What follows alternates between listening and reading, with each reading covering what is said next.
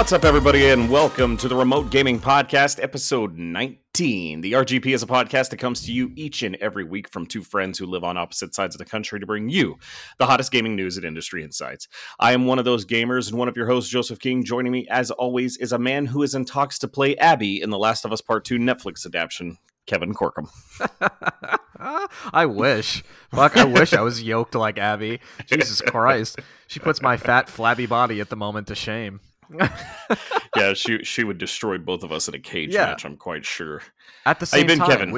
I've been good. I've been quarantining and life's kind of normal. I got a job interview later today, so I'm excited about that. Hopefully go nail that and have that carry me through the holiday season, so that'll be great. Are you gonna walk in like Will Ferrell in Step Brothers and just like, I'm here to fuck shit up?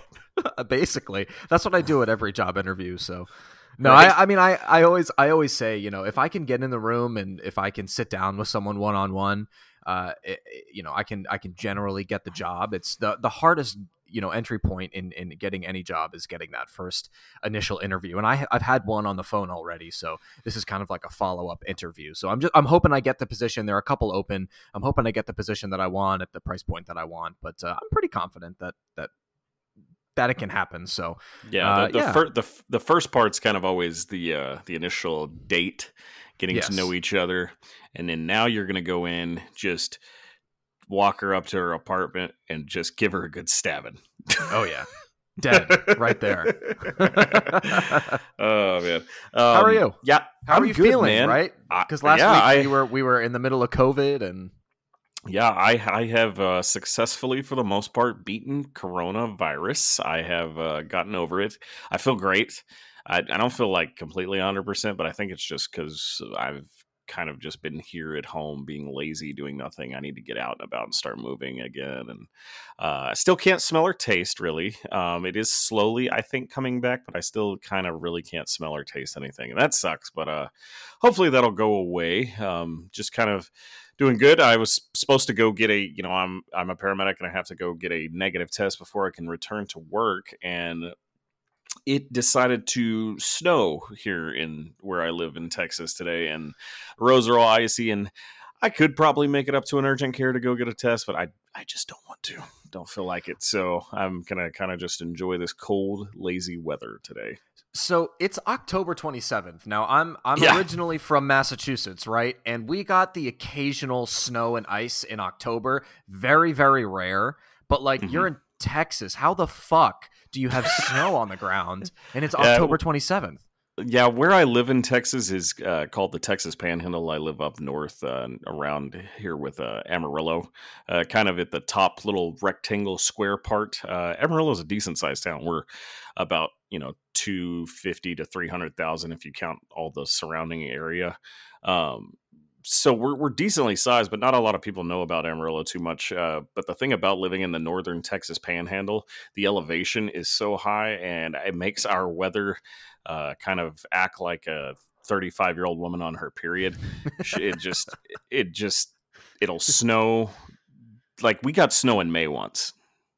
Like, that happened when I was like 16. I always kind of describe living in the Panhandle as our summers are like living in Phoenix, and our winters are like living in Wisconsin. Ugh, that fucking blows. So it depends too. Like, it's been very hot too. Like, it was 89 degrees 2 days ago, to kind of give you how so crazy random the weather is. And it's becoming progressively hotter. This time of year is usually in the 50s and 60s, and so it has been, all of October has pretty much been in the 80s. There was a couple days in the 90s. Global warming is a thing. It is happening, and climate change is real, as you can see, because now it is I just checked, it's 17 degrees outside at 10:30 in the morning here. So no thank you. It's a sunny 82 degrees here. That for us is weather. Cool, because it's been so hot all summer. It's beautiful. We're getting into I said this to Casey, my girlfriend, last night. I said we're getting into the stretch here of like the 5 month, 6 month stretch where we have the best weather ever, especially being a little inland in Orlando and a little north. It gets a little cooler here. So during the winter And months, well, it's going to be like 75 degrees every day, and it'll dip down at night into the low 60s. So it's going to be like prime weather. I can't wait. it sounds like perfect weather. It's kind of like, I guess, like kind of how Southern California is how I hear Yes. like kind of the middle of Florida is. Yeah, it's beautiful. I cannot wait for it to get nicer because it's just too Yeah, hot. yeah, it's I'm a fall winter kind of guy anyway. Like my favorite holidays are Halloween, Thanksgiving, and Christmas. Not in that order. I'm really more of a Christmas person. Believe it or not, Yeah. I may come off kind of like an ass sometimes, but like I love like the Christmas spirit. I love when everything is like decorated with lights and tinsel. Like I just love that. Like Yeah. it's like the one time of year that people are just genuinely better to each other, and it just makes for a better time. I love Yeah. Christmas time. I agree. It's the best. It's the best time of year. So, Kevin, usually around this time is when we answer our reader mail for the podcast. We did actually not receive any this week. So, even our fellow faithful listeners that have wrote in back to back weeks, feel free to continue that trend. Don't feel like you're overwhelming us with emails. Like, obviously, we have not received one this week. You can always reach out to us at remotegamingpodcast@gmail.com and also on Twitter at remote_gaming20. Reach out to us, tell us how we're doing, let us know what we need to improve upon, let us know if you love us, let us know if you hate us, and give us any questions that you'd like to ask, have read on the air. It doesn't even have to be about video games. Like I think we got a question one time about what was our favorite fast food. So whatever you guys want to talk about, we will do so. Yes. Kevin, Yeah. I need to know what the fuck you've been playing this week. So I've jumped into a bunch of Warzone, the new update, the spooky update there with the zombies and everything. And I have to applaud Activision here. It's not often that an update goes this well, I feel like. And I've been playing Fortnite as well. I forgot to kind of put that in the doc, but yeah, I got a college buddy of mine that we play Fortnite every once in a while together. And comparing the two Halloween modes, Warzone's better by a mile almost. The respawn, you come back as a zombie essentially, and you have to collect vials, which are dropped by dead enemies. So you can either kill them or find them on the ground. You get two, and you drop back in with your loadout. It's fast paced. It's really fun. It's just they did a really good job with it. It's not broken, which I was really worried that it was going to be broken given Activision's history and Infinity Ward's history so far with updates and essentially breaking the game with every other update. It's not that way, and I like the update so much I bought the Texas Chainsaw Massacre skin. I wanted to support it. I think the skins are awesome. I think the new guns and everything that they uploaded for Halloween is just spot on. So props to them. It's a solid update that I think deserves at least a play.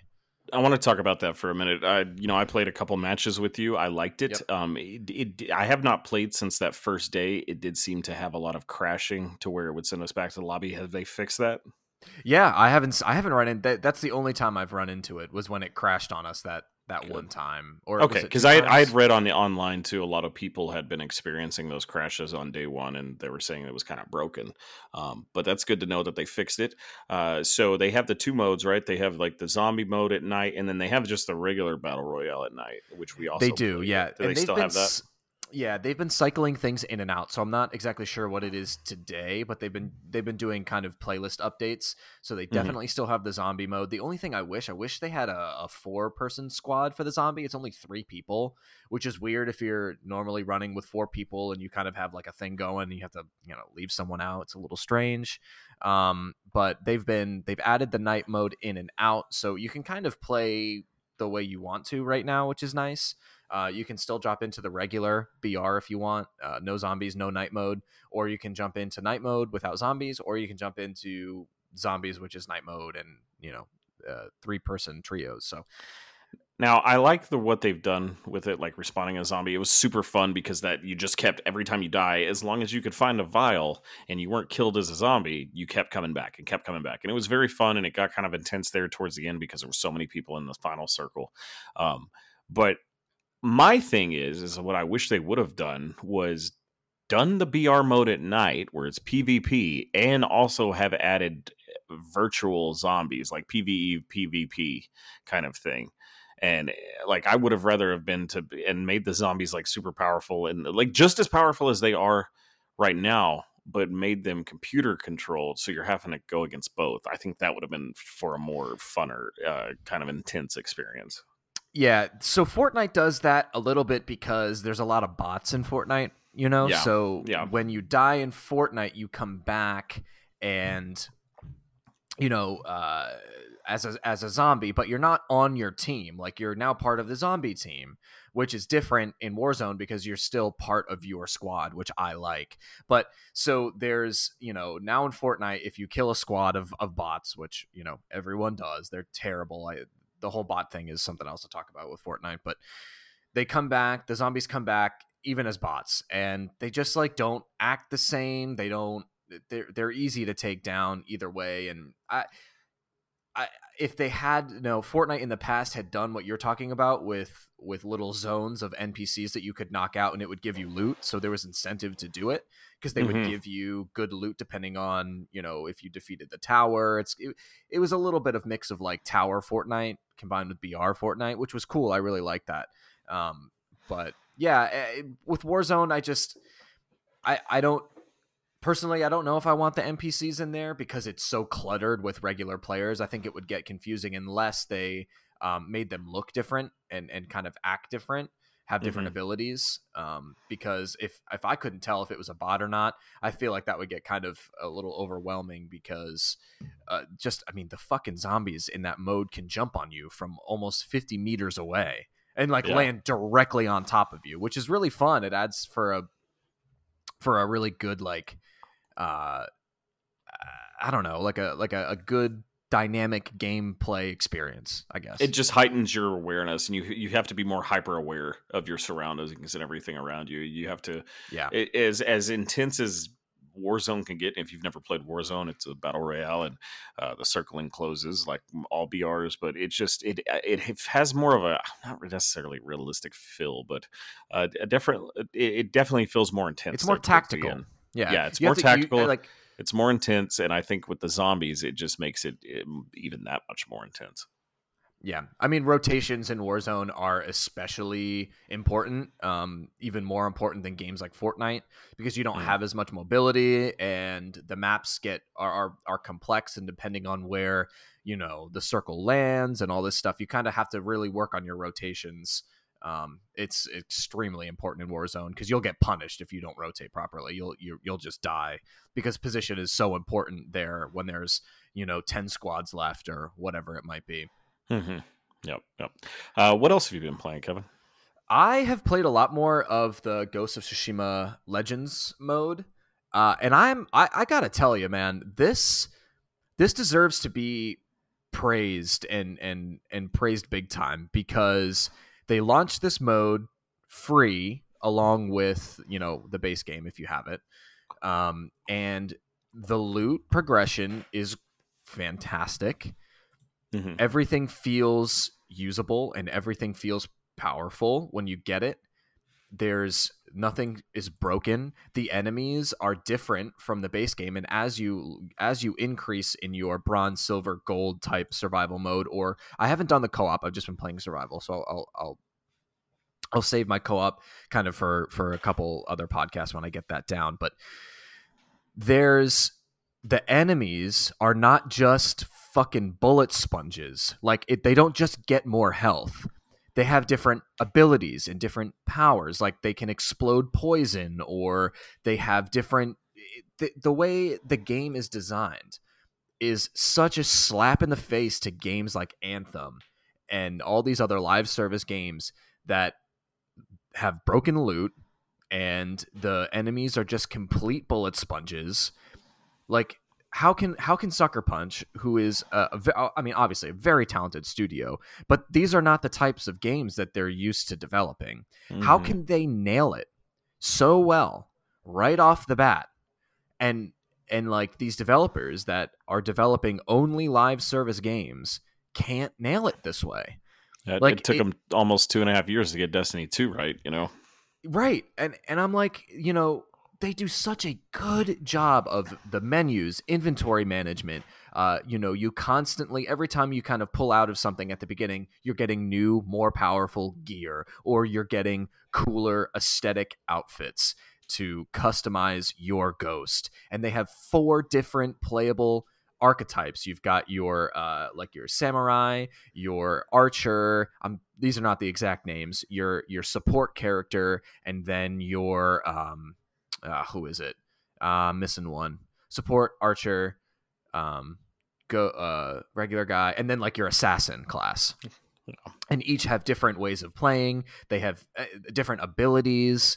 It's just it's really fucking good, and it's fun to play because the combat's phenomenal, very tactile. It feels good to play. The teamwork, like when you get a team that's working together, you can clear out these things easily. And I popped in a game the other day, and I was playing with these 3 randoms or whatever, and I had a mic, another guy had a mic, but he was listening to music in the background, so he was like on and off mic. And Hmm. but you could feel the synergy, right? We had one of each class. So we had the guy taking the archers from afar. We had the guy who was doing the support class, who was healing and buffing when he needed to. You had Now, me going in there dealing damage, do and you and have the to have that set up, or can it all be like the rogue type, or No, all be yeah, all you can archer? all yeah, Okay. you can all do it either way. Obviously you kind of that synergy, you feel it, right? And The but you game don't plays better if you do it that way. Yes, exactly. And it's games like Destiny where you don't really need a warlock, a titan, and a hunter, right, to play the game effectively. You could go in 3 titans. You could go in, and I think there's merit to that as well. But it does feel cool to have the synergy of all of these different archetypes playing together and handling things their own way. It feels good to play, and it's very well balanced. And yeah, I mean, hats off to Sucker Punch, because this shit is it's Do you phenomenal. do you think, like I said, I mean, I have not, still to this day, have yet to play this game, but do you feel like the with this mode and how good the campaign is, and you have the co-op part as well, do you feel like this can win Game of the Year? I mean, Do you feel like it's going to? I don't think it's going to, but I think it should absolutely be in the conversation. It's I haven't finished the base game, and honestly, I just keep coming back to the Legends mode because I really enjoy that. But even what's in the base game is phenomenal. It has one of the highest user scores of any Metacritic game. It's just really good, and it's a bunch of stuff that gamers want.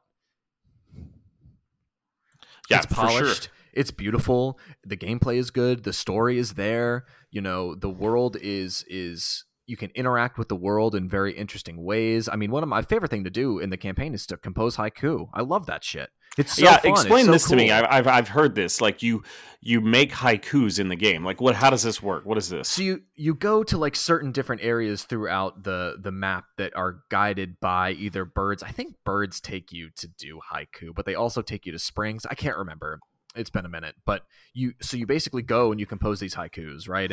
And you kind of look at things. It prompts you to look at things throughout your environment, and you just compose haiku. It's really cool. And after that, you get like a different gear piece or something like that, and it's just another thing to check off. But it's this really nice like moment where you sit down and you look at the beauty of the game and you compose this haiku that is haiku's great.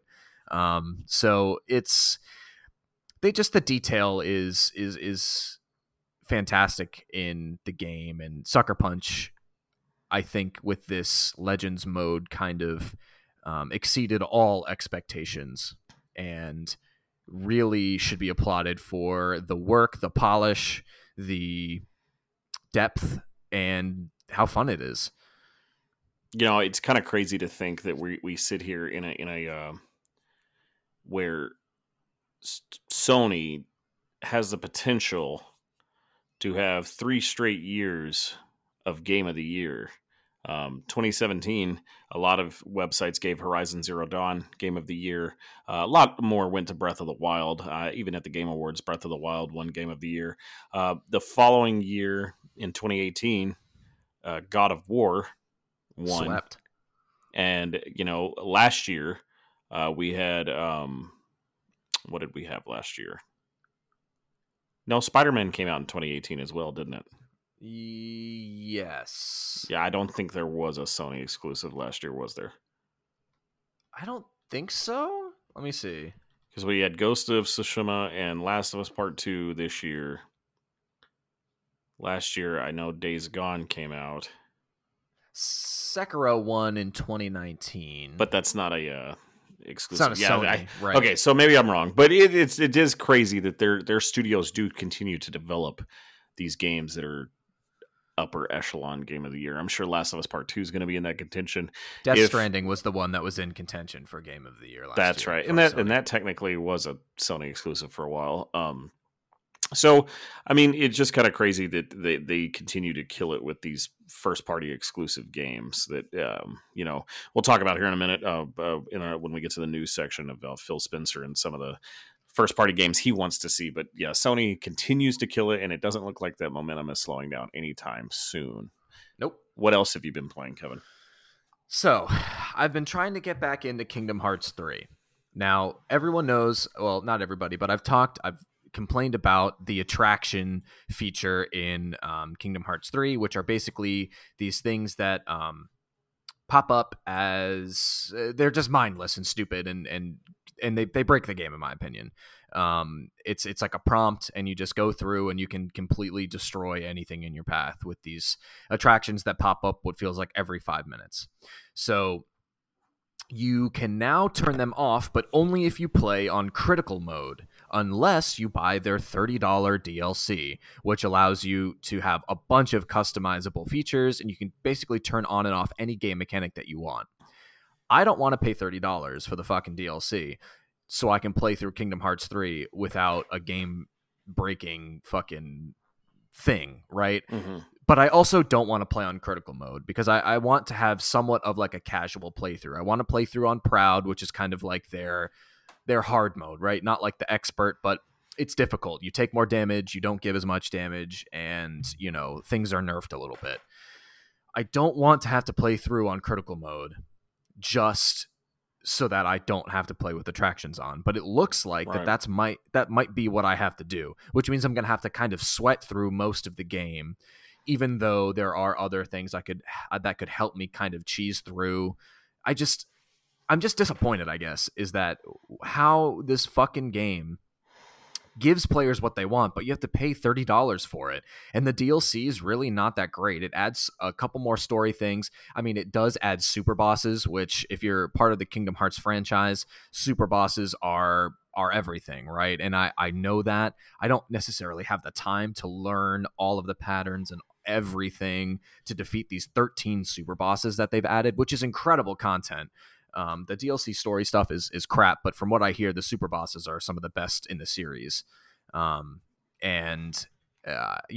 when I was young and I was playing Kingdom Hearts 1, and there's the Sephiroth super boss, which is so fucking hard. I grinded it and I learned all of the move sets and everything I had to do to defeat the boss, and it's Souls-like in the sense that most of them can basically one-shot you, and that adds a lot of fun. And the combat to Kingdom Hearts was always one of the big draws for me. I think the combat, for the most part, is phenomenal. So I want to be able to cater the game the way I want to play it and turn this off, turn certain drive modes off, so, disable certain links and do what I want to do. But I don't want to pay $30 for it. It just really kind sucks. of egregious that to get into a mechanic to help unlock some of these things and make kind of quality of life changes that they're kind of covering it as an expansion. That's kind of insane to me. I'm waiting for it to go on sale. I'm just disappointed because I got the itch to get back into it because I've only played it through once, and I played it when I was in New York. And so I was focused on it, but it wasn't 100% because I was kind of playing in a living space with other people. And, I didn't get the full experience that I wanted. And honestly, the attractions were a big turnoff to me from the very beginning. So I hearing and searching through Reddit, finding that I can finally turn those things off, but I can only do it if I buy the DLC or if I play on the hardest difficulty. I was like, really? So I downloaded it to see if that's true. And of course it is true. I was just hoping that it wasn't. And it sucks. I don't really want to have to spend $30 just to play the game the way it should have been fucking made in the first place. And it's not to say that the attractions aren't cool, because they are. And obviously, as I love the Disney theme parks. I live in Orlando. I've worked for the parks. I've done all these things. So I love the fact that they're implemented in the game, and they're beautiful and they're really, really great and well done. And it's an amazing nod to the theme parks. It's just, I just don't want to play with them. They make the game feel like easy mode, and they take away from the fun, awesome, tight combat controls that Kingdom Hearts is known for. So yeah, that's my soapbox. I'll get off of it now. Nobody wants to hear about Kingdom Hearts, but I had to gripe about it because it's just disappointing.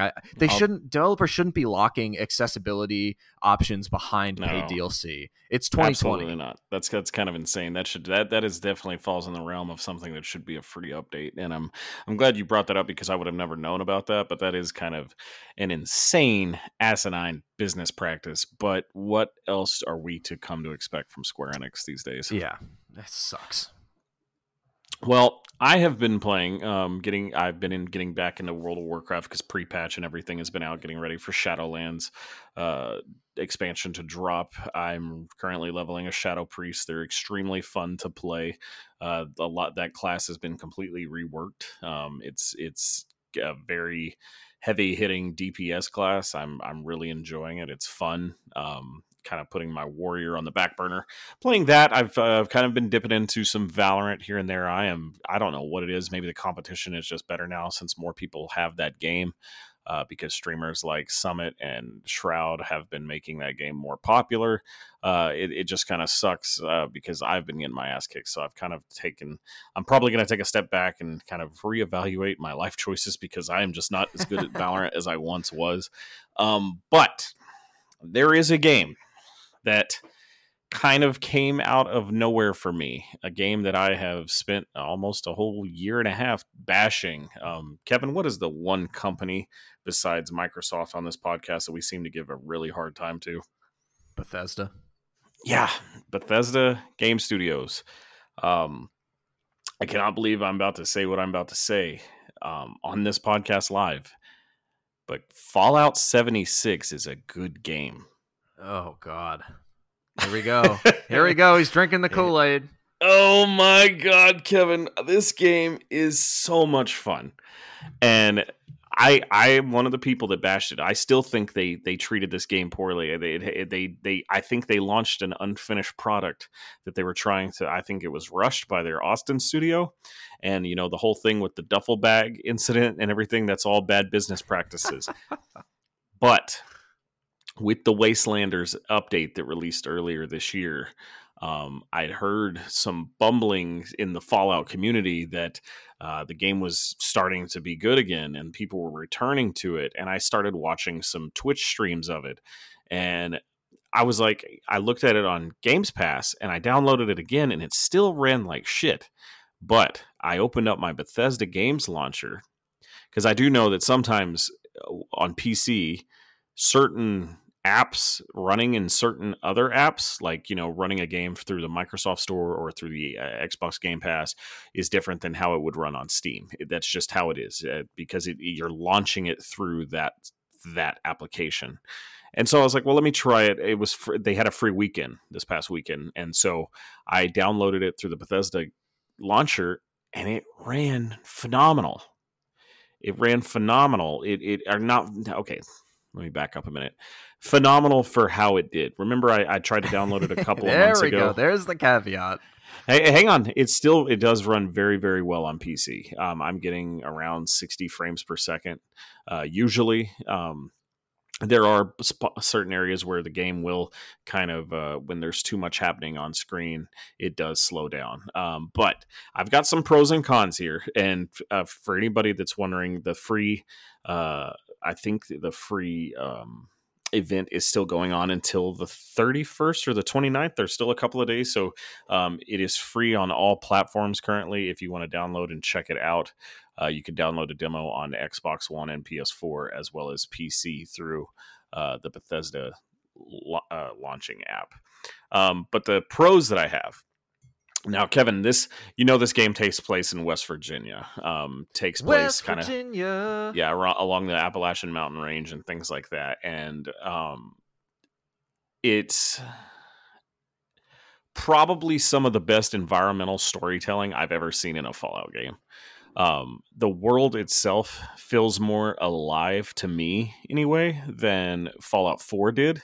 Fallout 4, one of the biggest things that I hated about Fallout 4 was the world in Bethesda games is usually the main character, right? I know it's an RPG and you're creating your character, but they've always done such a great job in games like Fallout 3, New Vegas. I know that was Obsidian, but Fallout 3, New Vegas, Skyrim, the Elder Scrolls 4, they all tell a really good job of environmental storytelling. That kind of missed the mark in Fallout 4. I don't know what it was. That game just did not feel as alive as Fallout 3 and New Vegas did, and in turn kind of made the gameplay a little bit boring to me. In Fallout 76, and I don't know how much is from original content to where it is now with the Wastelanders update, but every building that I've entered tells a story, whether it be, corpses from the atomic fallout that are on the ground, notes that have been left behind pre-war, and just reading some of these things and really kind of getting the feel of you truly feel like you're living in this world. Another reason I think that you truly feel like you're living in this world is the level of danger is unlike any Fallout game I've ever played. Like I've never like I know you can play on harder modes on Fallout, but I usually play like on the normal setting, and those games are not hard at all. You play Fallout for the story and for the beats that you pick up and the stories along the way, right? So I've never really played it for the difficulty. And Fallout 76 is not difficult. That's not what I'm saying. But because it is online, and you're having to worry about when you first start the game, when you first come out of Vault 76 and you make your way into the world, you have no weapons. It's like every other Fallout, right? You got to find everything that you have, but it's so I can't describe the unease I felt. Like I truly felt like I was coming out of this vault into this world that I was not prepared for. In Fallout 3 and 4 and New Vegas, I got out and you go, right? You just go. You just go in one direction and you start going. And you can do that in Fallout 76. But it just feels everything feels like it has a consequence. Everything that I did feels like it has everything appears to have purpose. Every piece of junk and loot that I get, I went back and I built my camp and I built a house out of wood because you can find logs on the ground and that's how you collect wood. And I was able to build a cabin because there are, like in Fallout 4, there's the radiation storms. Right. And your health does seem to deplete faster in this because they also added elements of, I don't know, did you play Fallout Shelter at all for your mobile phone? I did, yeah, believe it or not. So Fallout Shelter was a lot of fun, and one of the elements that's in 76 from Fallout Shelter is the hunger and thirst aspect of the game. You have to eat, you have to drink to keep, or else your AP starts getting affected, and it causes you to either lose stamina. You can't run for as long as you can. Your weapon sway is increased if you don't eat or drink. You don't have to sleep, but you do get benefits from resting. And it feels more like how a Fallout game should feel. You know what I mean? Like you're in post-apocalyptic world and you're trying to survive all the while completing quests. And now as far as the quests go with Wastelanders, I just finished one complete quest line, which is where I went and I saved this bar from being taken over by bandits. I helped them. First thing I had to do was stop the bandits and keep them to leave the bar alone because they're looking for this treasure. And I stopped them, and then the bartender was like, "Okay, would you mind, now that you stopped them? Can you mind? You seem strong enough that you can handle yourself. Can you go and find the two guys that I had that were basically her security at the bar? I have to go find them. Once I find them, we get information about the treasure." And it just kept going and going, and it kept getting better and better. And it like they Wastelanders, they nailed the quest diversity and the dialogue options of a Fallout game. Fallout 4, it had dialogue, and dialogue options, but it just didn't feel like there was any choice to that. Like I ran into somebody earlier who was part of another group called the Responders, and she wanted to know if I was from Vault 76. And I just chose the option Vault 76, never heard of it. And it stopped where it was going. She was like, "Oh, okay, never mind." She seemed kind of disappointed. And it sucked because like I missed out on whatever she was going to say. That just seemed like the interesting choice to say at a time. But I found out now that like there's this little backstory between why this person doesn't want to be involved with Vault 76 and things like that. The questing in it feels like Fallout. This feels like more like Fallout 3 than Fallout 4. Even though the art style and the engine is from Fallout 4, it feels more like Fallout 3, which I liked more than Fallout 4. I liked Fallout 3 a lot more. Yeah. And it's basically feels that way because of the NPCs alone. They just feel more. It feels more like a Fallout game to me than Fallout 4 did. The quests so far seem kind of varied. I'm hoping that it's a decent size update as far as the Wastelanders goes. I'm hoping I get more of these quests like that. The one in the bar, I don't know. I haven't really done that because the cool thing about it is I can go about my business doing quests, but I'm also like, okay, I know I need to put a cook craft station up at my camp. So I have to get the materials to build a fire. Crap, I need to eat. So let me go back to my camp real quick and make a steak from this cow that I killed and things like that. Like it feels very alive. Now, as far as like the online aspect of it goes, everybody, this is probably, and it may be because the community is so small because it got such a horrible launch, but the community, this is probably the best online community in any online game I've ever experienced. There are no griefers, it seems like. When I first got to my camp, this guy rolled by in power armor and he was like level 360 or something outrageous, and I'm sitting here at level 2 and I'm just staring at him and I'm like, this guy's gonna kill me, isn't he? Now in Fallout, the way combat works online in Fallout 76 is you have to engage that other person in combat to start taking damage, correct? So he could have shot me and it would have slowly ticked down my health, but because of how high of a level he was, he probably still could have killed me. And so I was kind of worried. And then all of a sudden he just starts dropping equipment for me. He dropped me a shotgun. He dropped a bunch of junk resources to use to build things with, and just left. And that was it. He was like, hey dude, here's some shit that I don't need, but you can definitely use. Yeah, it was so cool. And he then after he left, I had to move my camp because I didn't know what the fuck I was doing at first. But I built my camp right where super mutants spawn. And these super mutants showed up, and they were a few levels higher than me, and he just showed up and destroyed them with like a Gatling gun, and then he left, and I was like, yeah, I should probably move my camp. And so it's so much fun. There are some cons that I have now. The graphics are not as good as Fallout 4. The map is huge.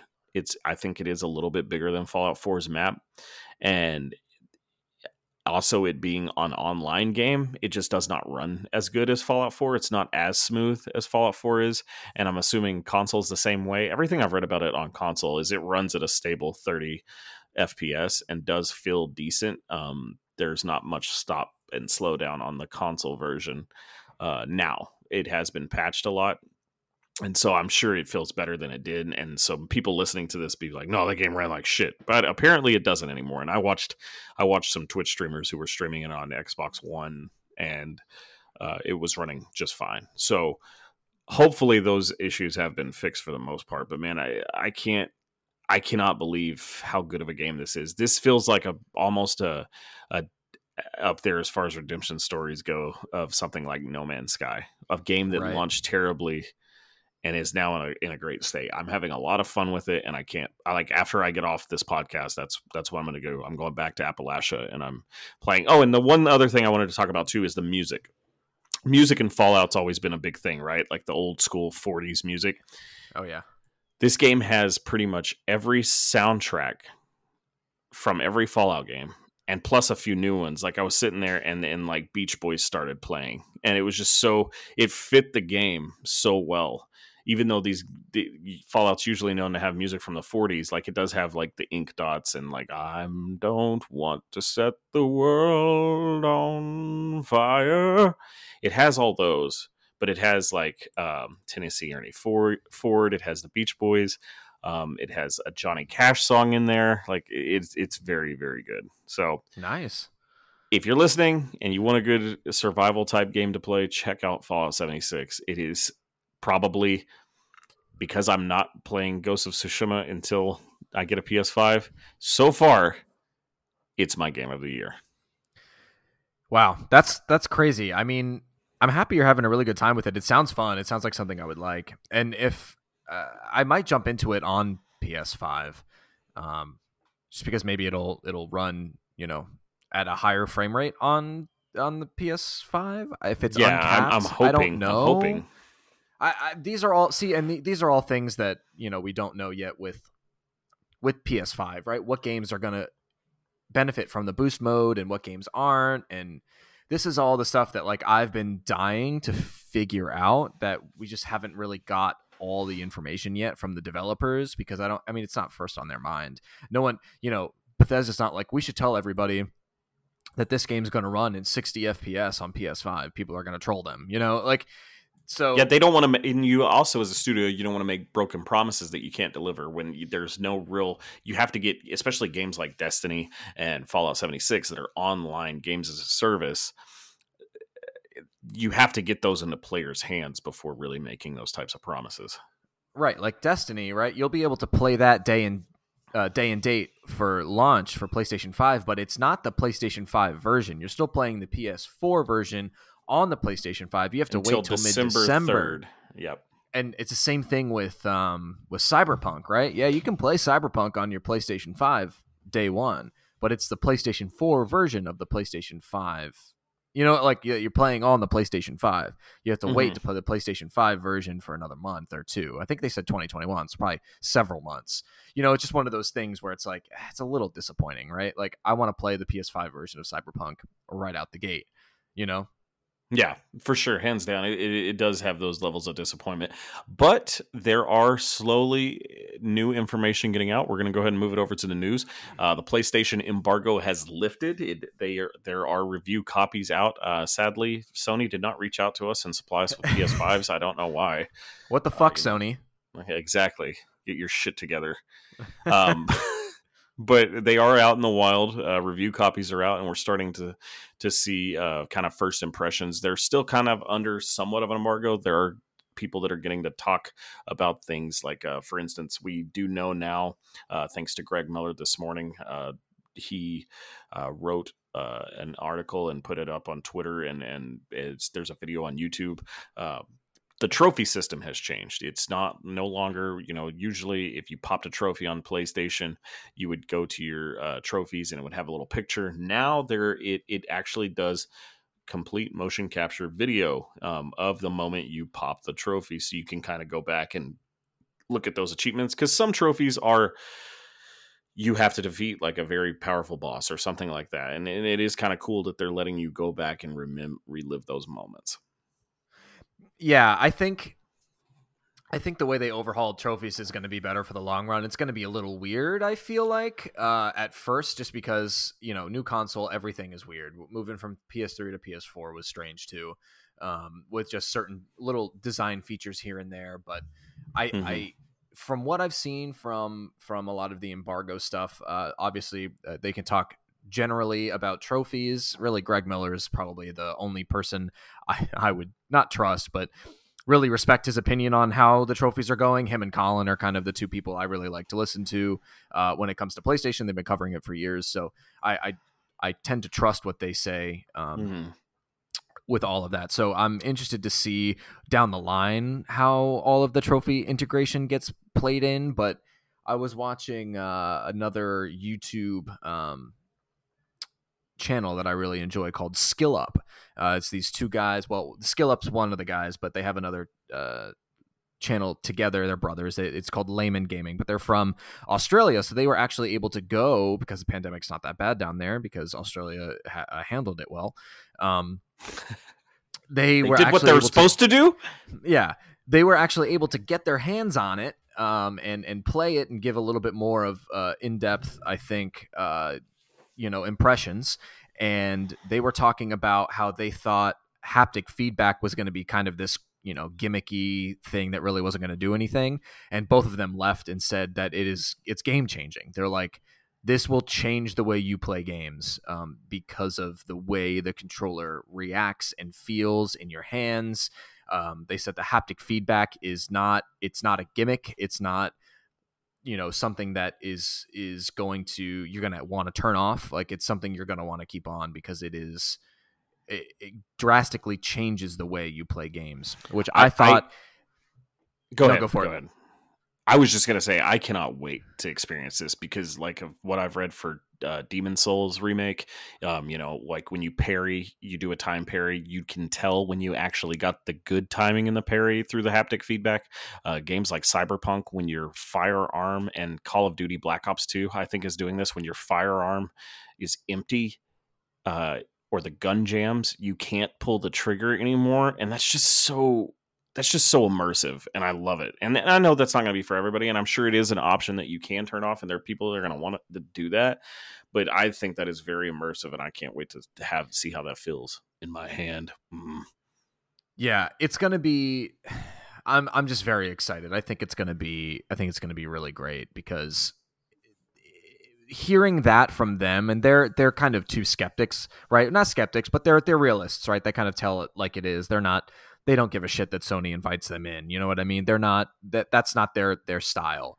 They're going to give it to you straight no matter what. And hearing them be not only like pleasantly surprised, but say that it's going to sell consoles, and they think that it could be one of the main things that sells PlayStation 5 is when people feel the controller and feel the way it plays and how different it is from PlayStation to Xbox, that people will pick up PlayStation, which is insane to me to think about. That something that, I honestly thought was somewhat of a gimmick is now something that could sell a console. That's pretty huge. Yeah, for sure. For sure. I think it's going to be big. We've seen, what this thing looks like outside of the box. We've seen it torn down. We've seen it next to there's photos online now of it compared to the Xbox Series X and S. Definitely a lot taller. So this is it's going to suck for the bad thing about both the Xbox Series X and the PlayStation 5 is they're both very, very large.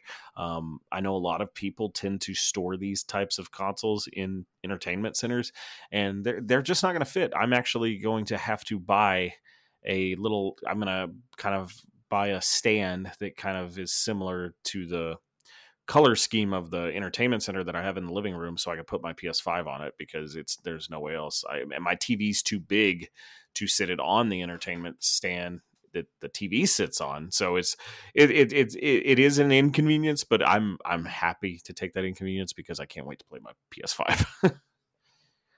Yeah, I mean, I was just talking to my girlfriend where I'm going to put this fucking beast.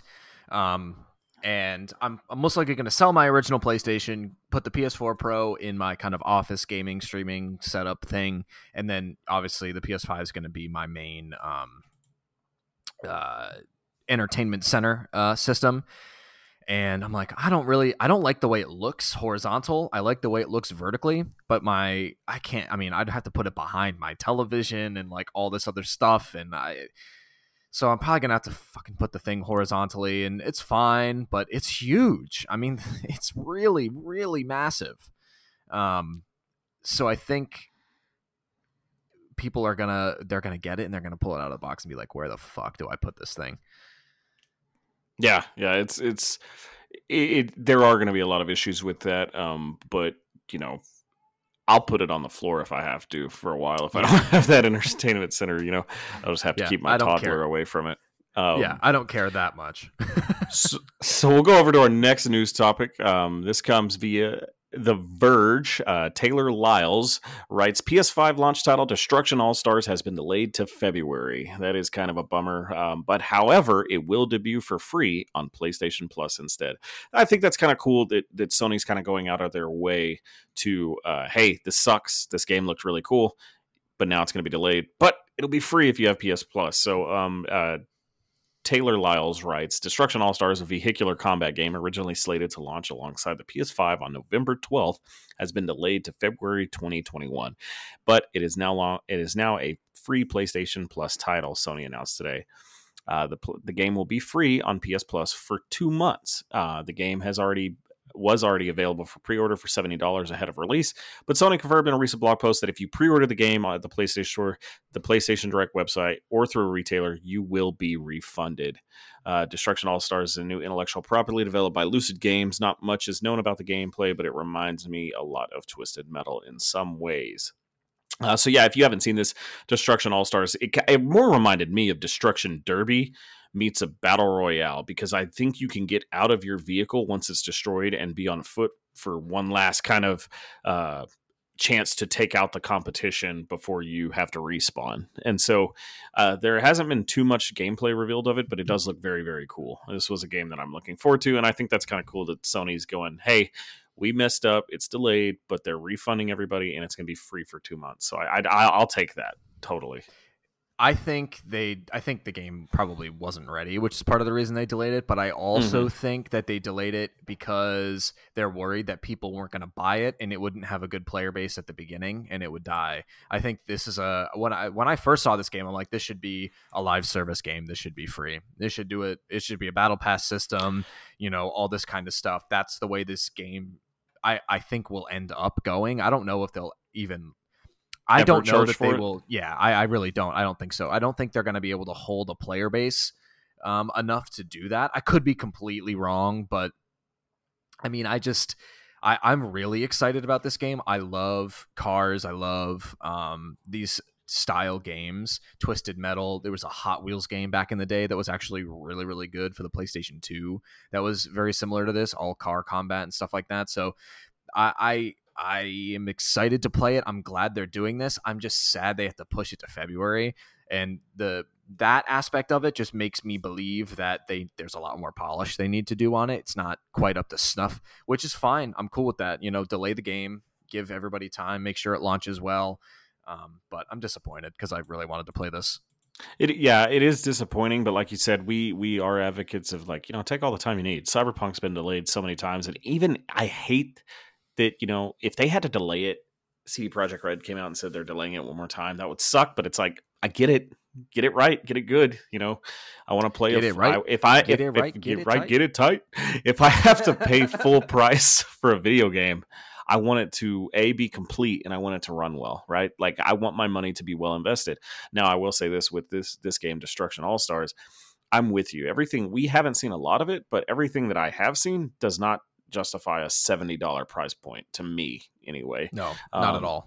So now that this is going to be a free game, this might end up being like free to play too. I think you might be onto something there, but it is at least going to be free for 2 months. So hopefully everybody else with a PS5 will take advantage of that. Absolutely. All right, Kevin, what's next? We have from The Verge, Xbox Chief. Get it? Xbox Chief. Haha. TV streaming sticks for cloud. 2021 is going to be an interesting year for xCloud by Tom Warren from The Verge. Microsoft's head of gaming and Xbox, Phil Spencer, has hinted that the company is planning a TV streaming stick for its xCloud gaming service. In an interview with Straight Cherry, I've never heard of that website ever. Spencer discusses the potential for additional tiers of Xbox Game Pass, which could include a free bundle TV stick to play xCloud games. quote, "I think you're going to see lower priced hardware as part of our ecosystem when you think about streaming sticks and other things that somebody might want to just go plug into their TV and play via xCloud. You could imagine us even having something that will include that we just included in Game Pass subscription that will give you an ability to stream xCloud games to your television and buying the controller," end quote. So this kind of goes on to talk a little bit more about the idea of Xbox game streaming TV stick isn't a new one from Microsoft. The software giant was preparing lightweight Xbox streaming service in 2016, but it canceled the hardware. So this is something that they've had in the works for a while. They just, I don't think, thought they had the install base to do it. And this is something that I think would be a really great move for Xbox if it works and runs well. If there isn't, major things we talk about all the time with this, right? Latency and input lag. If both of those things are not an option or not an issue, that this is a really great option for them. You know, I get it, but what do you hook an Xbox up to? A TV. Why do I need a fucking TV stream stick for xCloud? I just, they're starting to, this is what fucked them last generation with Xbox One when it came out with the Kinect that was bundled in and had to be online only. And they were trying to push that TV shit. Stop with the gimmicks and just give us the games. And I know this is Phil's way of saying, well, I'm trying to get you to play Xbox on every available device you have possible. And I from that aspect, I think it's a good idea. But let's back up on the gimmicks and get your game studios in order, get your games rolling out and things like that. I agree. I mean, it does get convoluted, and I didn't really think of it that way, but when you start to, when you do think of it that way, it is gimmicky. Look, people care about the games. They care about playing games, and they want the system to run well, and they want it. That's it, really. They just want good games, and Xbox has to step it up, which leads us into. I was just going to say real quick, I get why they're doing this, because there is an issue in my household that I've run into where the TV that my console is hooked up to, my wife might be watching TV and I need to do it on another system. And I think this does help people with those types of situations. So it allows you to be able to, hey, that way you don't have to lug and move the console around. Right. This seems like something they need to be working on after the console launches, after they get into the development process of once they get all the bells and whistles and everything worked out of and the kinks worked out of Series X, then you can start going with the accessories. Don't do that pre-launch. I hate when companies try to give accessories pre-launch. Sony with the PlayStation Eye and VR and things like that. Like, I don't give a shit about that. Let's get the consoles out there first. Yeah, I agree. I think this is just, I think Phil Spencer's kind of clouding the vision here a little bit, and it's a little strange. Like, why are your console's not out yet? Like, you should be touting, if someone wants a cheaper entry point into gaming, push the Xbox Series S and push it hard, because that is the entry level point for 1440p gaming at 120 hertz, right? Like, that's what you should be pushing, because that thing is a monster and it's cheap. So, and it's not like saying Phil Spencer doesn't want to put games front and center. He also, our next news story comes to you via Sharif Saeed at VG247. Phil Spencer, I would like to see more single-player games from our first-party studios, says Xbox chief. Phil Spencer is aware that Microsoft's first-party output has leaned hard into multiplayer over the years. Phil Spencer, head of Xbox, has a very reasonable approach to Games Pass and a realistic outlook of the output of his platform's own first-party studios. It's no secret that Xbox Studios developed games have either been entirely multiplayer or had a big focus on multiplayer elements and ongoing live services. Some see Xbox Game Pass as a continuation of that, essentially a single subscription for a host of live service games. But Spencer says this is not Microsoft's plan for services or its own franchise. Speaking to Game Reactor in an interview that covers a multitude of topics, the Xbox chief said the Microsoft doesn't dictate the business model or monetization strategies for its teams. Quote, It's totally up to each studio. And I know some people that when they've looked at the model around Games Pass and have assured that Games Pass is actually a better model if there's more games as a service games in the subscription, end quote. But that's not how Spencer sees it. The strength of Game Pass, according to him, is in its diversity of content, not how many live service games there are. The last thing I want is in Game Pass is that there's one game that everybody's playing forever. That's not gaming content subscription. That's a one game subscription. That's World of Warcraft, right? End quote. So, he wants to increase those single player games that kind of can compete with Sony. And I think they have the ability to do that. I just looked up right now that these are the Xbox Series X first party studios with Bethesda. You have 343 that makes Halo, Arcane makes Dishonored and Prey, Bethesda, Fallout, and Skyrim. The Coalition does their Gears of War. They also have Double Fine, which is a Tim Sweeney, very single player, Psychonauts, Broken Age, things like that. id Software, Doom, Quake. Machine Games for Wolfenstein, Ninja Theory, they have Hellblade, Obsidian, Fallout New Vegas, South Park, The Outer Worlds, and they have a new RPG in development. So there are, I think people need to calm down. There are going to be, I think, some really good single player first party games for Xbox this next gen. Yeah, no, I agree with that, and I think they're in an interesting place because they need single player and PlayStation needs multiplayer. Both kind of went their separate ways, right? And those who care about those great single player experiences typically are over on PlayStation, and those who want really robust kind of first party multiplayer experiences, your Sea of Thieves, your Halo, they're over on Xbox. And PlayStation, I think, is going to try to right that ship. They have obviously started with Ghost of Tsushima, and I think they will try to get on that as well with the factions part of The Last of Us. I believe that's going to be free to play. I don't think it would be smart to even charge $30 or $40 for it unless it's phenomenal. And then Godfall too, yeah.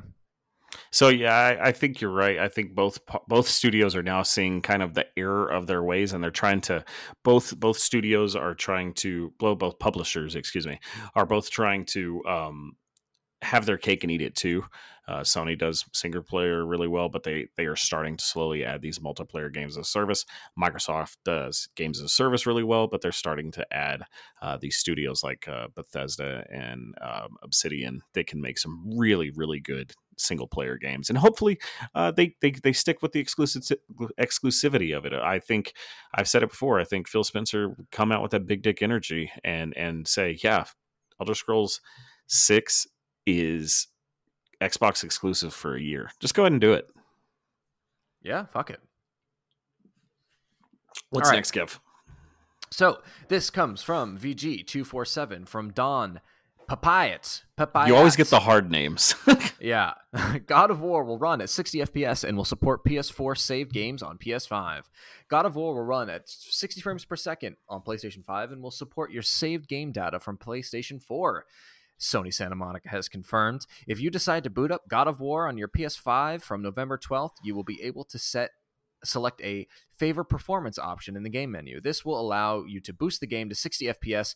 Though this option is available on PS4 Pro, we imagine the PS5 version will be more stable and consistently operate at around 60 FPS. The developer hasn't made it clear, though, if the resolution will go beyond 1080p if you choose this option. Additionally, you'll be able to pick up where you left off from PS4 thanks to save transfers. The developer hasn't outlined exactly how this will work just yet, but it'll be nice to know that you'll be able to carry on from where you left off, or even a new game plus adventure if you're looking to ogle the game on next-gen tech. Now, why the fuck wouldn't they release, whether it's 1080p or 4K, you might ask? Because it's going to run in fucking 1080, and it's not going to be supported in 4K. No. It's got to be the only reason that they didn't announce that. And I think the reason for this is going to be just a PS4 port. It's going to be a ported, upscaled. It runs a little bit better, right? Like I played in performance mode when I played God of War on PS4 Pro, and it ran fairly stable 60 during that. So that's all this is the PS4 port and it's confirming that it will be at 60 FPS. I think a lot of people that they're going to be disappointed. The difference between console gaming and PC gaming is frame caps are unlocked on PC. When they're developed for a console, and especially games that are specifically developed for that specific console, you can't just go and unlock the frame rate, right? You have to. There has to be a patch, something that changes that the developer puts in it because it was specifically made to do a certain thing on a specific console. You're going to have to wait for God of War remastered for the PS5, right? To get that 4K 60. Now, Kevin, I want to ask you something. I have been seeing a lot of games that were like Watch Dogs Legion recently has been quoted that it's going to run 4K 30 on Xbox Series X and PS5. There has not been any information released yet that says that there's a performance option to allow it to run in 60. What do you think, that these consoles are not as powerful as they once were thought to be? Or is this a problem with making games for last gen and this gen at the same time? Do we need to get out of that and just get into PS5 and Xbox development? Yeah, I think that that's what it is. I think they're being throttled from having to be on PlayStation 4 and Xbox One X. That's these consoles have the specs to be able to run 4K 60. And there are games that are going to do it. I think it's difficult for developers at this stage to develop resources, to have enough resources to develop both SKUs of the game from the ground up, obviously, right? Like they have to share a lot of assets, and that's going to bottleneck a lot of the hardware. And I think that's what's happening with Spider-Man Miles Morales. I think it's going to be bottlenecked to a certain extent because it is going to be playable on PS4, the exact same game, right? It's just going to look a little different, feel a little different, run a little better. But if that were built for PS5 and then downscaled to PS4, it would be different. But I don't think that that's exactly how it's happening at the moment, you know? It's so weird to me that some studios are able to do this and some aren't. Like CD Projekt Red, like they're knee deep into Cyberpunk, but they've already said that in about early to mid December, a version for the PS5 and Series X of Witcher 3 will be coming out where it runs at 60 FPS, will have better visuals, but have high dynamic range and things like that. That the game from 2015 did not. And so it's like, how come some studios are able to do this with some current gen games and some aren't? That's kind of disappointing to me. And I watched gameplay yesterday. There's a guy, streamer that I like. He plays a lot of PC RPGs. His name's Cone Carnage, and he was playing early access of Watch Dogs Legions. Ubisoft provided him a copy, and I'm not impressed by that game. I'm not impressed by Valhalla. These Ubisoft games, they're all good, right? They're all just kind of good. They're not mind blowing. They're not breaking their own mechanics. They're not changing anything up. It's go here, collect this, kill this guy, do this, clear the map. That's all Ubisoft games are, and that's what Legion's looking like. And it doesn't look that much more technically advanced than Division 2. So I just don't know why some of these games are having such issues with these consoles, and I'm just hoping that we're not. I'm done with 30 FPS. Like, I'm done. It's 2020, right. And I don't want to play a game in 30 frames per second anymore than I have to. And the fact that Valhalla, they haven't released, is it locked at 4K 30? Because if it is, that's fucking stupid. Yeah, no, I agree. And it's just, I don't want that anymore. Like, games are so janky to look what, and people are maybe listening to this going like, what the fuck are you talking about? It's not that bad, dude. Go play a game on PC or a game at 60 and then try to play that same game at 30. There is a world of difference. Now, with that being said, I still would like to check out Fallout 76 on PS4 Pro because I have friends that play on PS4 and I'd like to play it with them. But that's because that game is made for that. We're approaching a new generation, and I think 60 FPS is not that bad of a deal to ask for. I completely agree with you. It's not like a big ask. No, it's really not. I don't think, especially the way with the graphics cards like AMD's 6000 that's coming out, and then the 3080s from NVIDIA that are going to blow both of these consoles out of the water. It's not that big of an ask to ask for 60 FPS on some of these consoles. So, Yep, especially the agreed. power that's in them. Digital Foundries broke down both consoles, and they say that they should be completely capable of delivering 1080 60 on everything, which is totally fine for me. I'd rather have 1080 60 than 4K 30. Oh, hands down. So, next story comes to you via VG247 of Lauren Aitken. Destiny 2 Beyond Light, new video doc. It says Vidoc. I hate that word. It's a video doc. It's just say documentary. Reveals season of the hunt, roadmap, the crow, and more. Beyond Light will tell the next trilogy of stories in Destiny 2, according to the latest Vidoc. In Beyond Light, you'll be moving away from the norm in Destiny 2 as Guardians follow a new path involving the darkness. The Exo Stranger returns to encourage us all to take on the darkness by working with it, not against it. Europa, as expected, is a massive, beautiful, and desolate area for Guardians to explore, with much more delights hidden underground. Bungie has gone all out to create a diverse weather system on Europa that will impact how you play and interact with the world around you.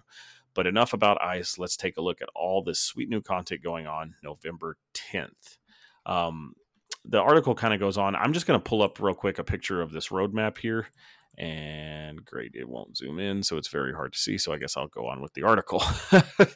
Why include a hyperlink that increases the picture size but doesn't increase the size of it? It literally is the same size as the link that's on the article.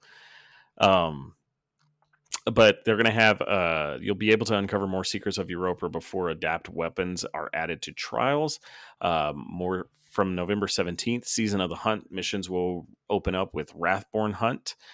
For those chasing exotic weapons and armor, we also got a list of what you can expect from this upcoming season. They have the names listed of all the exotics. There's about 3, 6, 9, about 14 new exotics Wow. coming. As you know, we talked about earlier, Destiny 2, they're losing, I think, Mars, Io, Nexus, and there may be one other planet. Titan, I think, are leaving. But we're also getting back a lot of planets from Destiny 1, and I think that's going to be really cool. They're introducing back a lot of the strikes from Destiny 1 that are going to be, up-resed in 4K 60, and I'm excited to get all this content of Destiny 1 being added to Destiny 2 along with new content for Destiny 2. I think Destiny is probably one of the better games as a services you can play today. Oh, absolutely. I think once Activision kind of had their hands off of Bungie, they were able to correct course a little bit and figure out what the community wanted and how they could best serve the game, and they're doing a good job. I'm excited to jump back into it on PlayStation 5. For sure. What do we got next, Kev?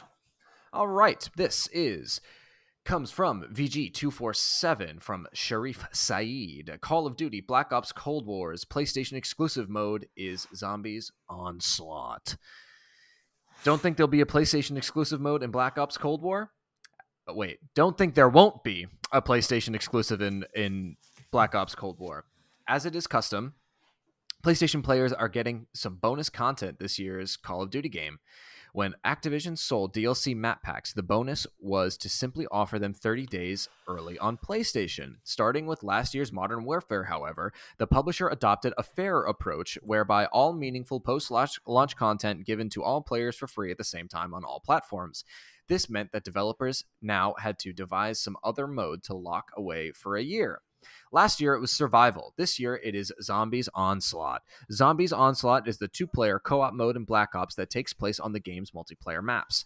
This setup is fairly simple. A dark Aether orb spawns in and limits the playable area with a BR-style encroaching circle, all while zombies will be flooding in from all directions. All of them must be defeated for the orb to be fully charged, at which point it moves to a different spot and the cycle begins anew. This is a score-based mode, and Treyarch has assigned a few rewards to each scoring tier, which the developer says can be used across the rest of the game. Unlike multiplayer, traditional Zombies in Warzone, all your existing loadouts will be available in Zombies Onslaught. It will be available at the game's release day of November 13th, exclusive to PlayStation consoles for a year. So this is kind of interesting. It's an exclusive mode to PlayStation. I don't know how popular this mode is going to be. I'm assuming that it's going to be fairly popular. But it does suck for Xbox players that it's a full year they can't play it. Yeah, have they said is this the full on zombies mode that is coming with Black Ops, or is this just a sub kind of like how Spec Ops was in Modern Warfare? Yes, I think that's exactly what it is. I think it's It just an added, like, it's zombies not the is, main zombies mode that's going to be exclusive to PlayStation. yeah, it's like a different version of zombies, essentially. Okay. Well, that's good because the way I first took this was that Zombies was completely exclusive to PlayStation. I was like, that is insane. That's huge because that's one thing that a lot of Black Ops fans were looking forward to was to play the Zombies mode that's been popularized for Call of Duty for many, many years. And to put that PlayStation exclusive, like that was kind of insane to me. Yeah, that, I mean, that would have been egregious. And who knows? I mean, maybe that is what it is, but I'm with you. I think this is not the case with that. But it is kind of more the case of, Activision and Sony have been in bed with each other for a very long time, and I'm very kind of surprised that Sony has not tried to throw some cash at them to make some of these Call of Duties exclusive to PlayStation only. I really am surprised about that. Me too. Me too. I don't think they could get away with it. I think it'd have to be some kind of astronomical number because Call of Duty is such a cash cow, and Activision is probably the greediest. Activision Blizzard is probably the greediest company in video games known to man, even more so than EA. I I I just kind of am surprised Sony hasn't tried to make more of a deal, and maybe this is what they're trying to do. Maybe these are steps. So I don't know. We're gonna Yeah. kick it over to. We have one last news topic that it's gonna flow into our main topic. So our last news topic today is okay. So this last article comes via IGN by Joe Screbbles. Writes. Assassin's Creed to become a live action Netflix show with multiple projects being planned. Netflix has announced that it will produce a live-action Assassin's Creed series executive produced by Ubisoft's Jason Altman and Danielle Kreinick, which will be the first of multiple new projects. Announced on Twitter this morning at 8:45 this morning, the collaboration got a teaser logo, which shows the classic Assassin's Creed logo, but with an N for Netflix inside. Press release explains that the live-action series will be an epic genre-blending live-action adaptation. A search is currently underway for a showrunner. However, this is apparently just the first project from Ubisoft and Netflix. The collaboration will tap into the iconic video game's trove of dynamic stories to create a live-action animated and anime series. Good fucking God. That may include the Assassin's Creed anime series we previously heard was being developed by Castlevania anime producer Adi Shankar. This deal also seems to be the fruition of Ubisoft's promise to create an Assassin's Creed TV series in 2017. Quote, for more than 10 years, millions of fans across the world have helped shape the Assassin's Creed brand into an iconic franchise, end quote, said Altman. We're thrilled to create an Assassin's Creed series with Netflix, and we look forward to developing the next saga in the Assassin's Creed universe, end quote. Next, Netflix's Peter Friedlander added, we're excited to partner with Ubisoft and bring to life the rich and multi-layered storytelling that Assassin's Creed is beloved for. From its breathtaking historical worlds and massive global appeal, as one of the best-selling video game franchises of all time, we are committed to carefully crafting epic and thrilling entertainment based on this distinct IP and provide a deeper dive, blah, blah, blah, blah, blah. The new Assassin's Creed series join a growing slate of Ubisoft TV and movie projects, including a movie that is based on The Division, starring Jake Gyllenhaal, and Jessica Chastain's Beyond Good and Evil series, helmed by Detective Pikachu director Rob Letterman, and a Splinter Cell animated series helmed by John Wick writer Derek Kolstad. Now, this is going into our topic of the show. We also got last week, you heard all these things that the Ubisoft is trying to develop in the TV and movies. We saw last week a screenshot that depicted Tom Holland on set as Nathan Drake, as well as Mark Wahlberg's creepy porn stash because he's going to be playing Sully.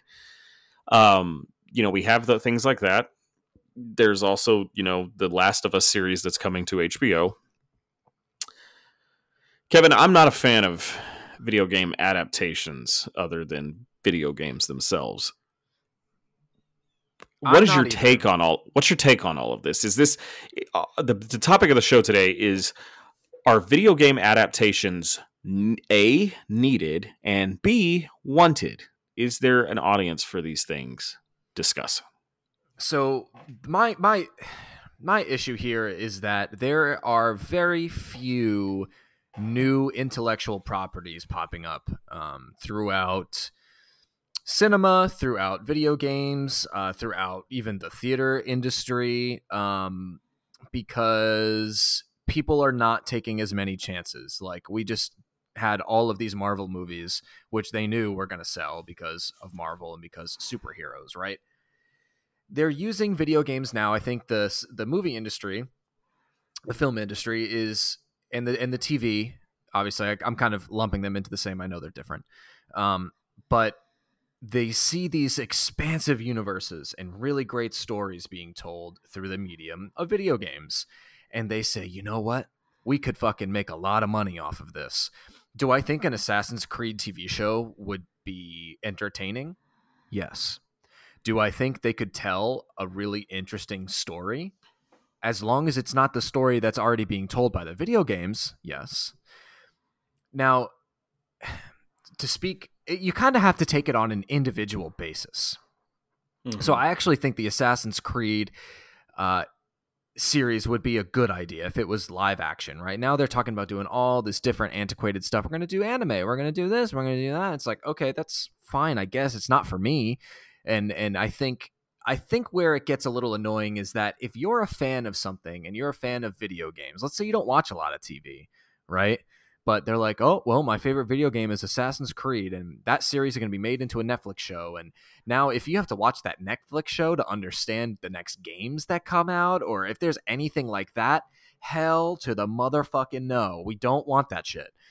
I don't want to have to watch, a TV show to understand the next video game. If it becomes intertwined like that, I am completely 100% against that. I don't want that at all. I don't want to have to sit through 10 hours of a TV show to understand where the character is going to be in the next video game, right? But if it's standalone and they tell a good story and there's, people that will like it, sure, fine.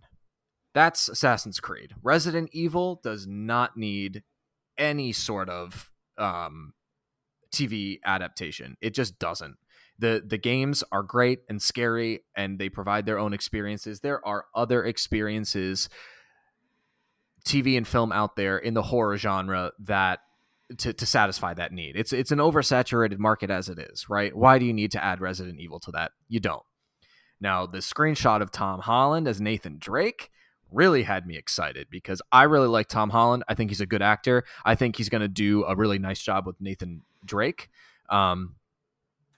He just better tuck his shirt in halfway. Right. I saw that from Neil Druckmann too, right?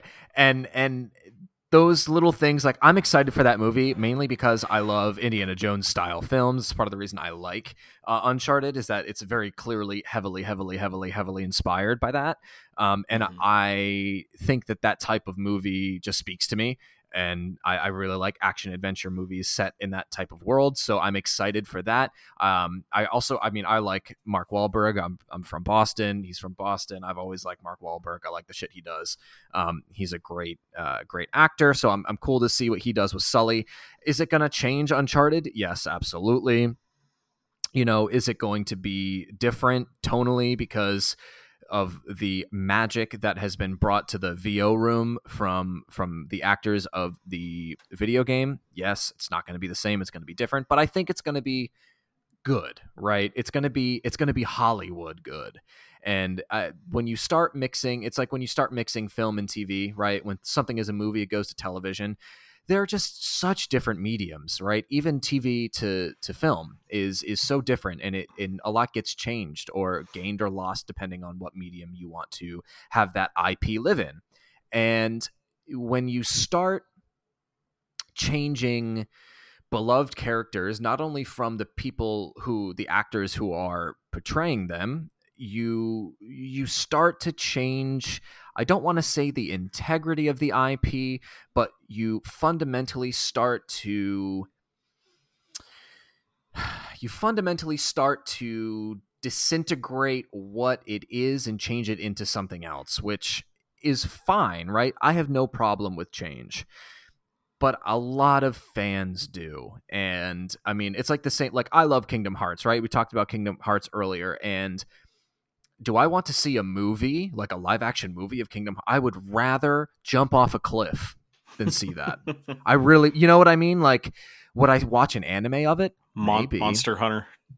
Yeah, right. Like, why? Like, what are you like? What are you doing? Like Monster Hunter? Like, there's no story there. Like, there's no, that world is not revolved around, you know, an hour and a half, 2 hour blockbuster, and there's not much to be done there, right? You know what's funny about Monster Hunter that shows me how poor it's going to be? Not saying that she's not a decent actress and everything, that she can't act, but Capcom's production studio puts as much fucking thought into this, is that they were like, hey, let's just cast the main character from our Resident Evil movies to be the star of fucking Monster Hunter. Like, it's just, right. What the fuck? I don't understand. Like, I know that there's an audience. Are these movies going to make money? Are these TV shows going to make money? Absolutely. That's why they're doing it. And that's the problem. That's the main problem I have is that these companies are trying to make movies and cash in on something, to cash in on a medium. And in my opinion, it's bastardizing a lot of the hard work that these video game developers and publishers do, right? Because you're taking away. You're like, oh, we can. You're basically, what this says to me is, you're saying, oh, we can do that, but we can make it better. We can make this for people that don't play video games, and we can make a story out of it. We'll make a fucking killing and blah blah blah. There's people that have, we've talked about crunch and how we just kind of aren't really with all that and thinking that it's that big of a deal, but this other side of that coin is, there are people that work on these, that really, really work hard on video games, and that's their art. And when you make a movie, and I'm sorry, has there ever been a decent film adaptation of any video game ever? Yeah, I'm sure there has. I mean, name me one. I don't know. Let me look some up. The Warcraft movie wasn't bad, but it did very badly. I just feel like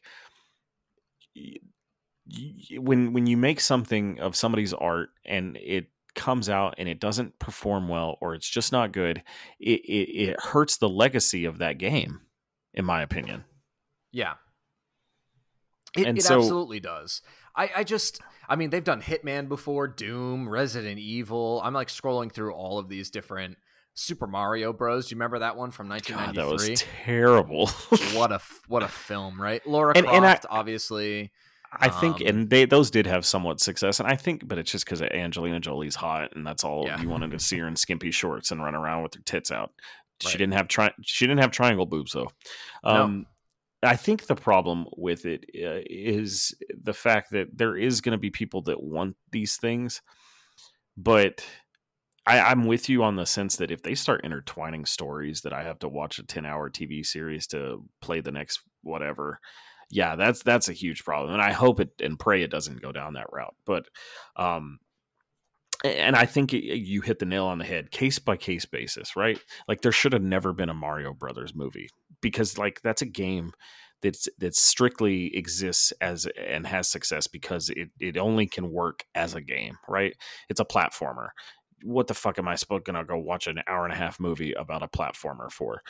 Monster Hunter. Monster Hunter is a game because the gameplay is fun to people. Those mechanics. They play Monster Hunter for the game. They don't play Monster Hunter for the story. Why are you spending that much money to make a show? Last of Us could be good, but my thing is, if it's not Joel and Ellie, then it's basically The Walking Dead. And if it is Joel and Ellie, then you're taking away away from the performance and the beautiful performance of Troy Baker and Ashley Johnson. So while I think case by case basis has to exist, it does come into the realm of your scientists were so preoccupied with whether or not they didn't stop to think if they should. Right. I mean, so I'm looking here at Rotten Tomatoes, right? And this is a list of the 43 video game movies ranked worst to best based on rating on Rotten Tomatoes. Number 1, we have The Angry Birds Movie 2 coming in at 73%, Detective Pikachu at 68, Sonic the Hedgehog at 63, Tomb Raider, the 2018 version, coming in at at a 51%, and after that, it gets pretty abysmal. And that's Which crazy to think that the number one video game movie per Rotten Tomatoes is a 78, and it's a fucking mobile game. right, and it's a children's movie.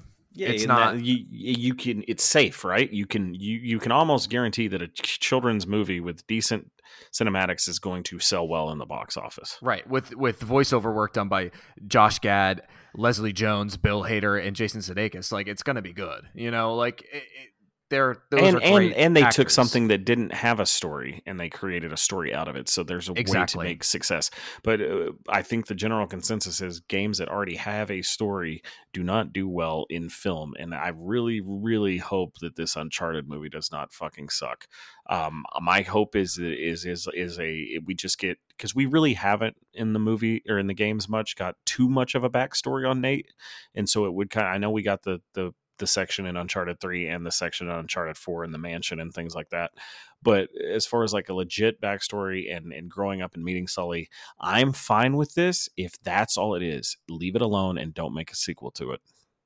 Yeah, me too. I just, God, it's so... But they're going to make like 3 to 4 of these fucking things. I mean, as long as they're not, erasing stories that have already been told, and it's all kind of like that time period between where we see in Uncharted 3, young Drake as a kid meeting Sully and that kind of shit. And, they can mess around with that time frame a little bit, right? Up until Uncharted 1 where they're on the boat.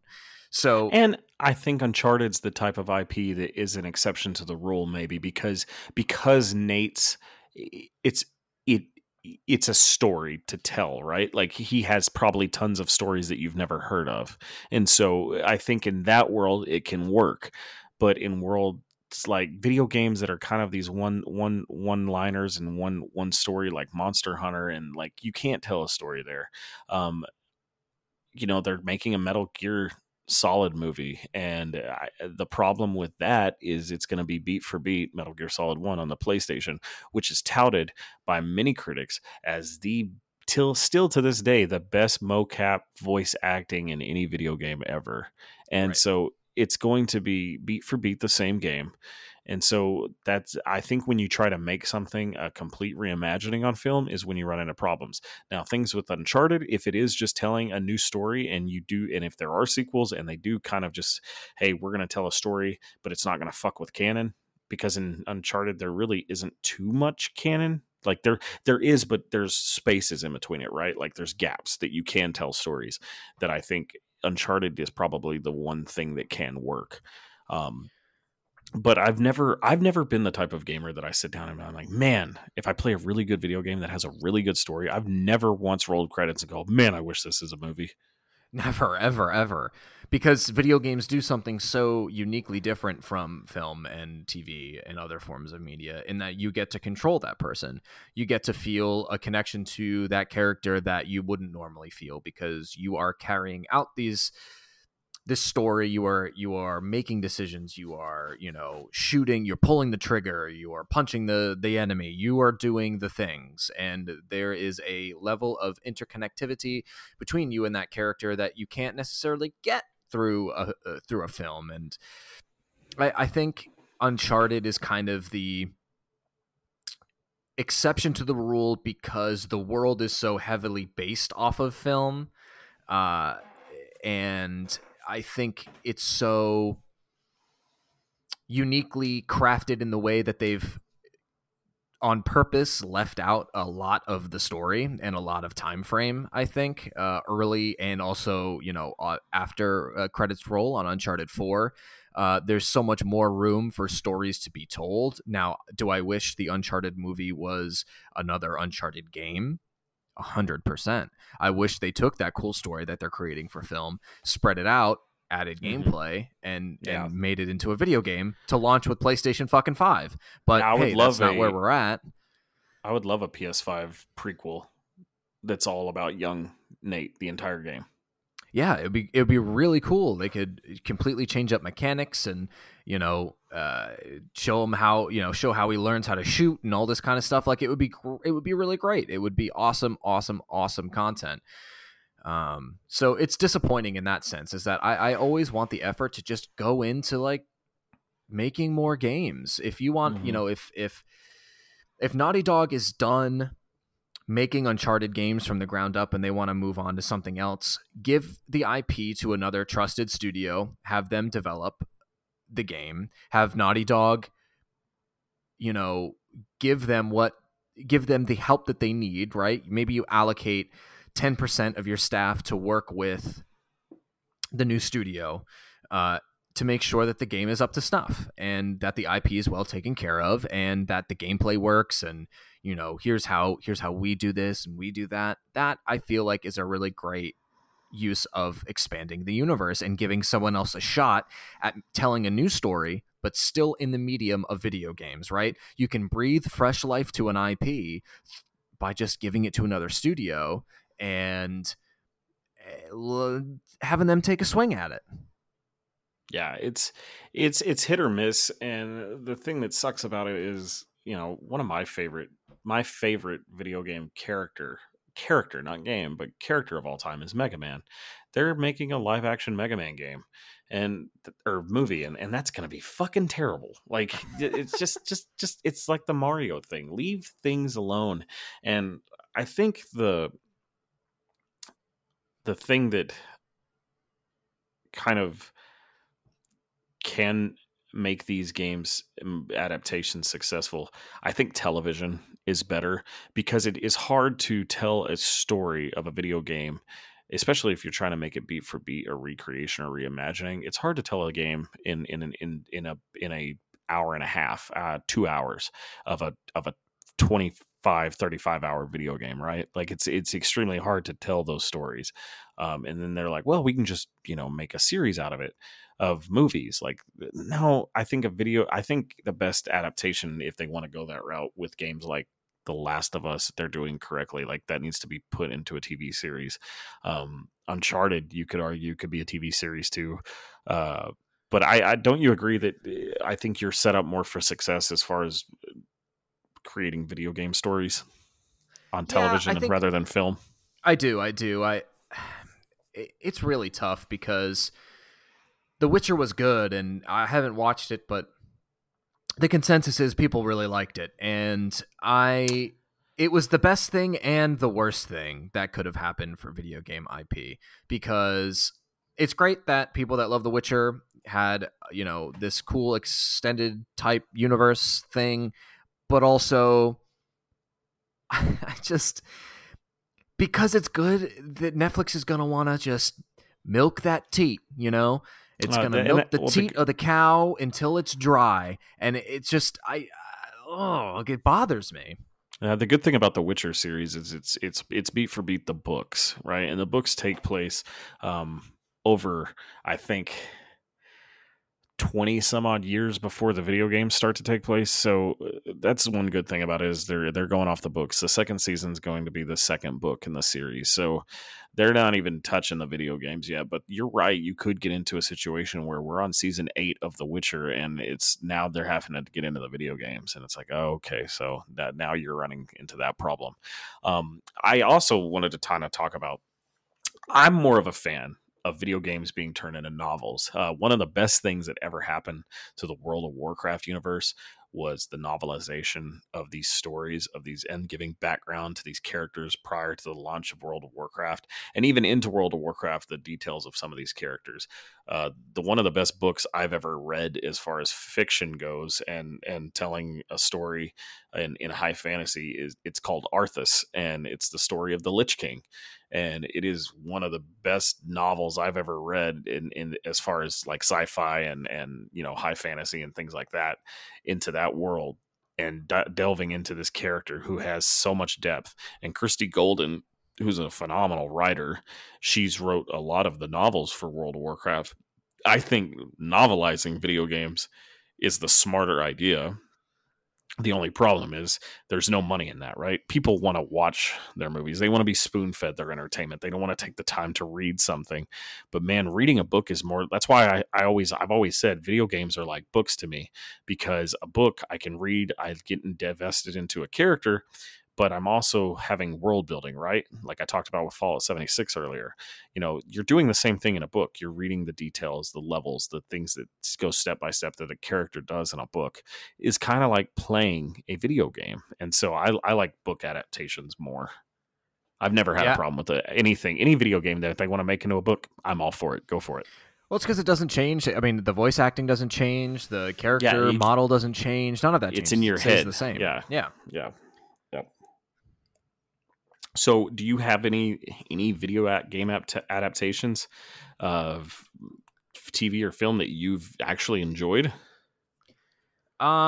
Honestly, I mean, I really liked the Pokemon movies back when I was a kid. Those things were great, and that TV show. Mm.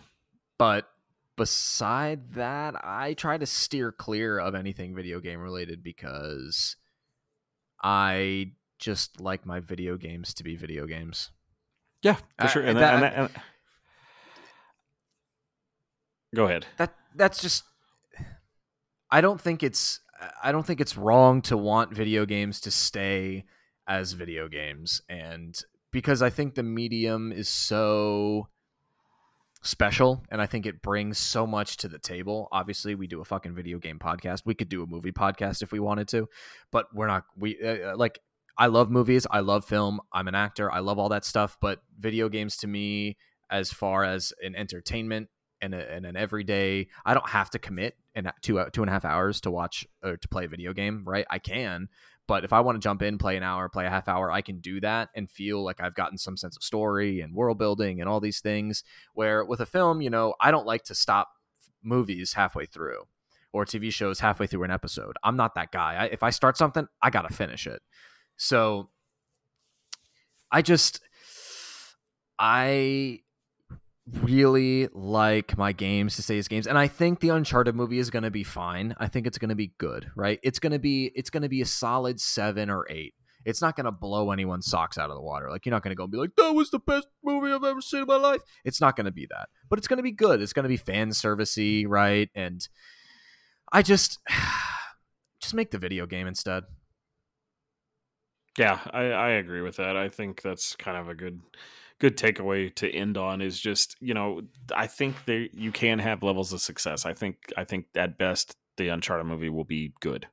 At worst, it'll be a travesty. And that's the thing is I don't know why you would want to, as someone who owns an IP like Naughty Dog and Sony, I don't know why you would want to gamble on something that has more opportunity to fail than to succeed, and at best is good, but at worst it could be just complete trash and not even an attempt to make its money back. So I don't know why there's such a need to gamble on that when the proof is in the pudding that none of these have really ever succeeded. And so it's kind of baffling to me that these are still trying to be made. And I think part of the reason is Hollywood as a whole is out of ideas. We're about to get, Jurassic World 5, 6, 7, 9, whatever the fuck. And then, we're getting remakes. They're making a Bollywood remake of Forrest Gump. Have you seen this? No. Yeah, Bollywood in India, they're making a Pakistan version of Forrest Gump. Jesus Christ. And it's beat for beat Forrest Gump, but like set in India. He wears, his what is the proper name for the headwear? It's not chic, Gump. Is it? No, like the wrap that Indian people wear. I forget about that. And then I'm trying to be as culturally sensitive as possible. I don't mean any offense by that. I'm just a stupid American, and I don't know what that is. I don't know either. But yeah, it's beat for beat that, and I think the point is Hollywood is just out of ideas, and now they're trying to dip their dick into anything that they can, which now sadly we're at video games. Yeah, yeah, just make more video games, please. Yeah. So we're going to end it this week. This has been the Remote Gaming Podcast for the week of October 27th, 2020. We are slowly kicking away this shit year that is 2020. We're getting closer to the launch of these new consoles. If you guys like the content you're hearing, please write in. Tell us how we're doing at remotegamingpodcast@gmail.com. Let us know what we can improve on. Let us know anything you want to hear. If you want a topic of the show, we're down to do that too. Send us an email and tell us when you want a topic, what you'd like to be covered on for topic of the show, to hear our opinions on it. Just write into us. Probably, I'd say the best time to write those emails is some like on a Saturday. We try to do the podcast at the beginning of the week due to me and Kevin's schedule, but we'd love to hear from you.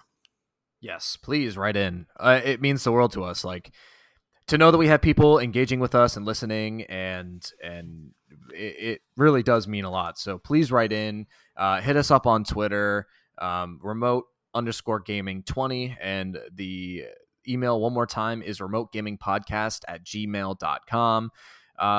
Whatever it is, big or small, just write us. We love seeing all the messages that get sent. So please do it. Yes, Kevin said it correctly. This has been the Remote Gaming Podcast. I am Joseph King. I'm Kevin Corkum. We'll see you next week. Later.